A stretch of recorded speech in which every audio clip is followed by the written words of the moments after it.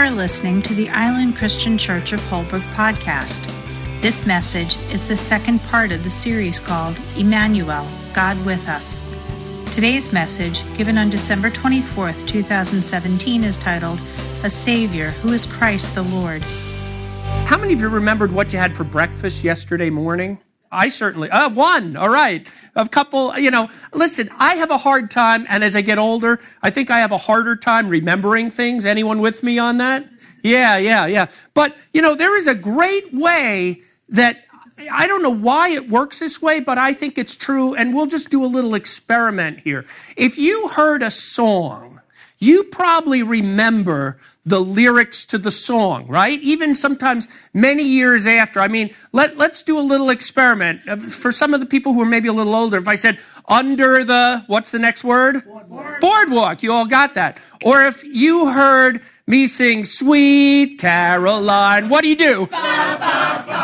Right, you all got that, okay? We remember songs, and they just seem to stick with us forever. Everyone wave to Sweet Caroline there, by the way. There she is. Okay. But anyway, we remember that. And so what I hope to do today is, I don't want you to just be like, oh yeah, Christmas story, I got it. But I want to connect it to a familiar Christmas carol. So what we are going to do, and we're actually going to look at one called Hark the Herald Angels Sing, which was written by the Wesley brothers, the founders of Methodism.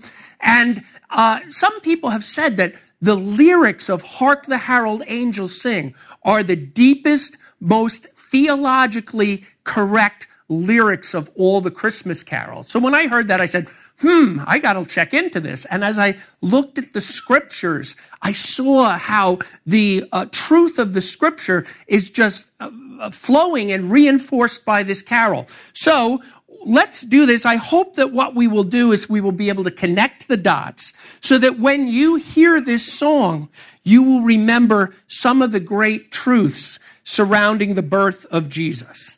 Okay, so Hark the Herald Angels Sing starts with Hark the Herald Angels Sing.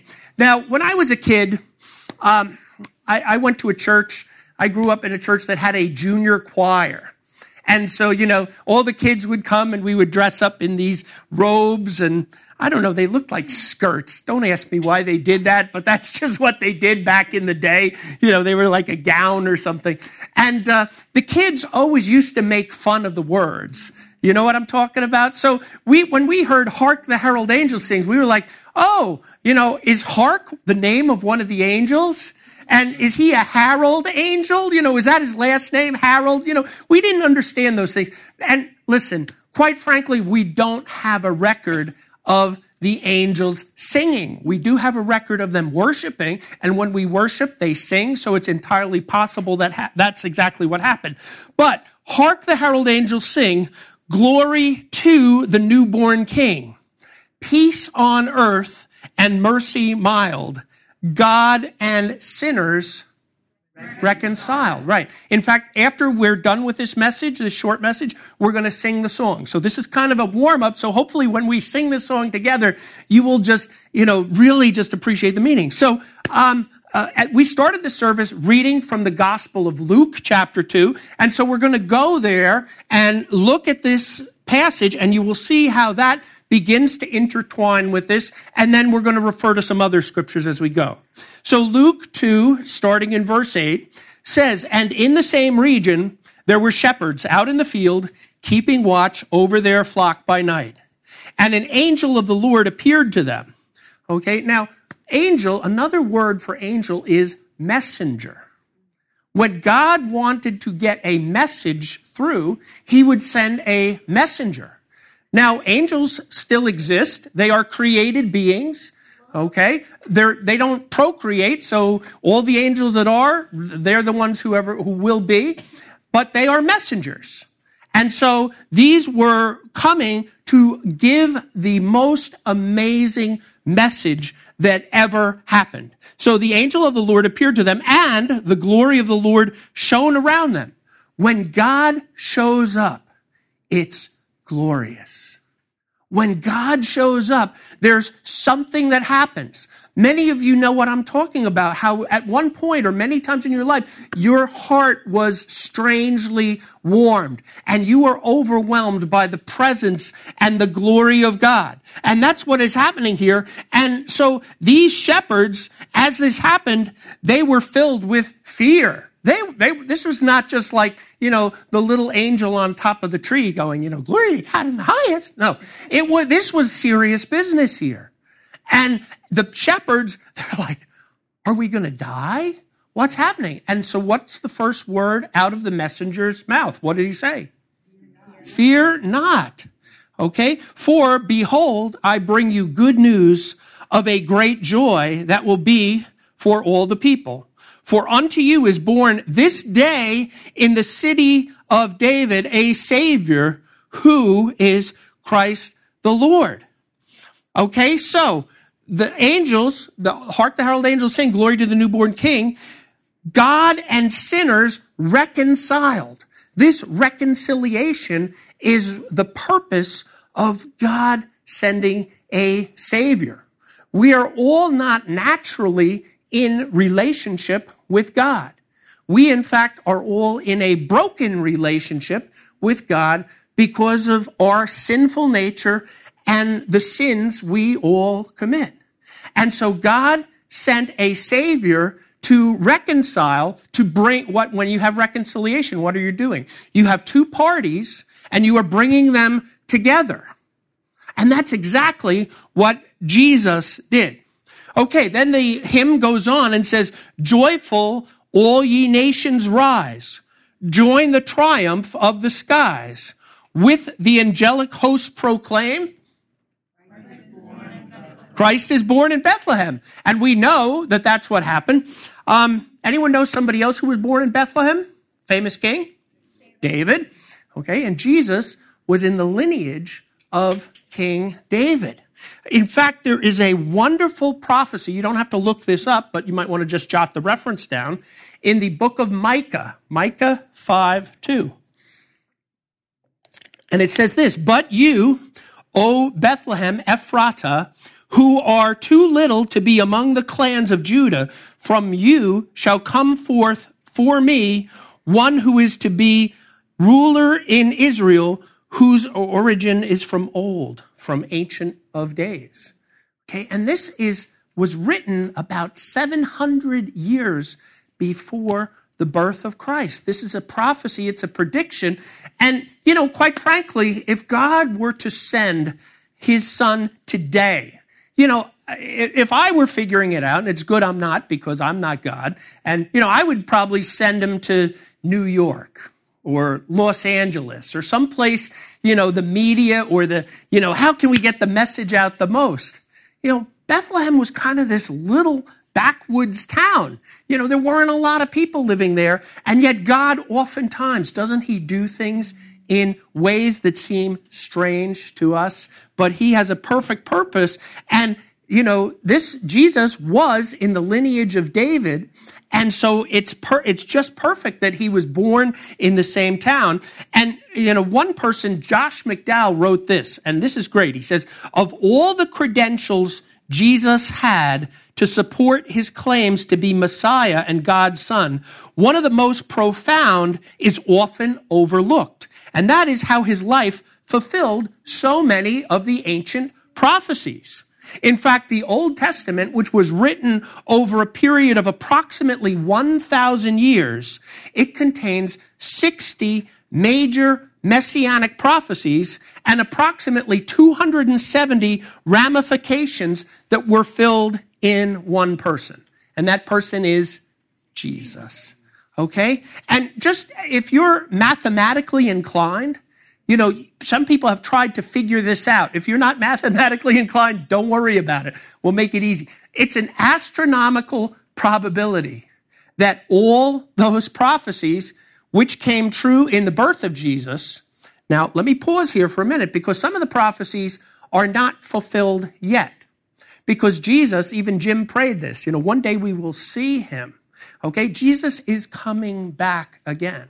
And some of these prophecies have yet to be fulfilled, and they will be fulfilled when Jesus returns the second time. But the ones that were fulfilled already, it's an astronomical probability that this could be fulfilled in Jesus. And so it's just a miracle. God set up and proclaimed what would happen many years before so that people would know. And yet, unfortunately, what happened? Did they know? Well, some of them did, but most of them didn't. And isn't that true? We need to hear things multiple times, sometimes before we get it. And God understands us. So listen, know this. Jesus is our only Savior, who is Christ the Lord. Okay, and then the refrain for the Christmas song goes, sing it with me, hark the herald angels sing, glory to the newborn King. Okay, let's continue in Luke chapter 2, starting at verse 12 now. And this will be a sign for you. You will find a baby wrapped in swaddling clothes and lying in a manger. And suddenly there was with the angel a multitude of heavenly hosts praising God. Maybe they were singing. It's entirely possible. But we don't know. We'll just take it. And they were saying, glory to God in the highest, and on earth peace among those with whom he is well pleased. Okay? So you see, this is all fitting together here. And then the second verse of the carol says, Christ by highest heaven adored, Christ the everlasting Lord. Last week, we talked about the incarnation of Jesus when he came. Incarnation, incarnate means he took on flesh. You see, Jesus was existent eternally from eternity past as the second member of the Godhead in the Trinity. Okay? But he took on an additional nature. He took on our nature when he came and was born as a baby.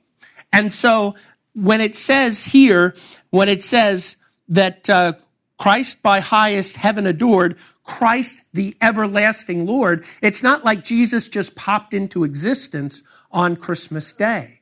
No, he was existent there, but he took on the other nature. And Hebrews, the book of Hebrews in the New Testament, chapter 1, the first 3 verses say this. It says, long ago, at many times and in many ways, God spoke to our fathers by the prophets. And remember those prophecies? We talked about how many there were. So God spoke by the prophets, but in these last days, in these recent days, he has spoken to us by his Son, that's Jesus, whom he appointed the heir of all things, through whom he created the world. See, the world was created through Jesus, so Jesus had to exist before the world was created. And it says, he is the radiance of the glory of God and the exact imprint of his nature, and he upholds the universe by the word of his power. You see, Christ, the everlasting Lord. Jesus is powerful. Jesus has done all these things. And then the hymn goes on to say, late in time, behold him come, offspring of the virgin's womb. You know, here's that saying again of late in time. Remember, the Jewish people were practicing their religion that came through the covenants with the founding fathers of Judaism, with Abraham, with Isaac, Jacob, Moses, all these. They were practicing this religion for years. And yet, many years later, God was about to usher in the new covenant. That was the old covenant. The new covenant was being ushered in what we celebrate right now in Jesus. Okay? And so Galatians 4, this is a familiar verse. If you've been to a Christmas service, you've probably heard this before. Galatians 4:4 says, but when the fullness of time had come, God sent forth his Son, born of a woman, born under the law, to redeem those who were under the law, so that we might receive adoption as sons. We are not naturally born into God's family, but we can all be adopted into his family through faith and trust in Jesus. And then veiled in flesh, the Godhead see. Hail the incarnate deity. Colossians 2:9 says, for in Jesus the whole fullness of the deity dwells bodily.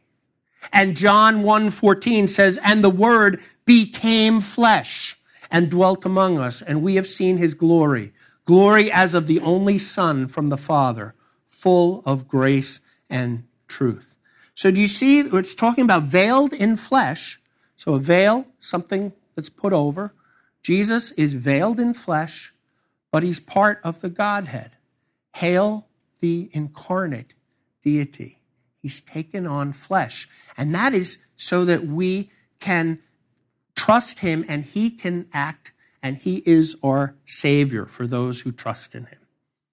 Pleased is pleased with men to dwell. Jesus our Emmanuel, right?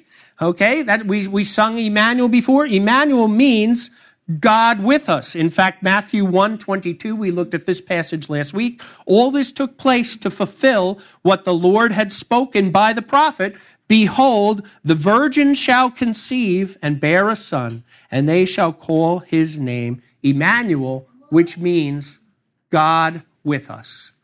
That is the most amazing miracle in all of creation. That God is not far off, but that God is with us in Jesus. That is just amazing, amazing. Okay, verse 3, hail the heaven-born Prince of Peace. Hail the Son of Righteousness. Another familiar prophetic scripture that you've heard probably is Isaiah 9:6, and it says, for to us a child is born. To us a son is given, and the government shall be upon his shoulder, and his name shall be called Wonderful Counselor, Mighty God, Everlasting Father, Prince of Peace. And the reason why he's the Prince of Peace is because he brings peace between us and God. Yes, we still live in a world, and we pray because we live in a world that is in turmoil, but ultimately one day peace will come when all things are put right, when Christ returns. And yet we can personally have peace with God starting the day we trust in Jesus. Amazing, amazing. Okay, we're getting to the end of our hymn. We're getting to the end of this devotion. It ends with this: light and life to all he brings, risen with healing in his wings. Mild he laid his glory by, born that we no more may die, born to raise the sons of earth, born to give them second birth. Gospel of John 11:25, Jesus said this. He says, I am the resurrection and the life. Whoever believes in me, though he die, yet shall he live. And everyone who lives and believes in me shall never die. John 3:16 says, for God so loved the world that he gave his only Son, that whosoever believes in him should not perish, but have eternal life. That passage came in John 3, where that's the point when you've heard the term born again. That is where that came from, and that is where the second birth comes from. Every one of us has been born once, when we were born naturally. But we can have a second birth when we are born spiritually, when we trust in what Jesus has done. You see, God is holy, and quite frankly, he holds us accountable for our actions. Okay? And we cannot be made right on our own. Many people try to do that, don't they? Some people say, oh, I got to clean myself up before I can go to church. No, that's not what this is all about. Okay? God is holy. We are not. We have sinned. We have a problem. The problem is us. And we cannot solve the sin problem on our own. That is why we celebrate what we are celebrating today, the incarnation. God sent Jesus to be a sacrifice and to take our place. When he lived a perfect life, he died a horrible death on a cross. He was buried, he died, and then he resurrected again. And so he is our substitute. And when we have one thing to do, we need to respond to what he has done. And when we respond to what he has done, and we say, Lord, I am sinful, I am sorry, forgive me, I turn to Jesus and I trust in him and what he did on the cross so that I can be made right with God. That is what happens at that point of response. That is when that second birth takes place. And then we are born again spiritually. And to all who received him, to those who believed in his name, he gave the right to become children of God. That's where that adoption into his family takes place. So, as we close this short devotion, I just want to ask you, have you trusted in Jesus? If you haven't yet, it's no accident that you're here today. Today, the invitation is for all. You can trust in what Jesus did. You can receive that second birth. You can have the joy of salvation. It doesn't mean your life is going to get perfect. No, we live in a fallen world.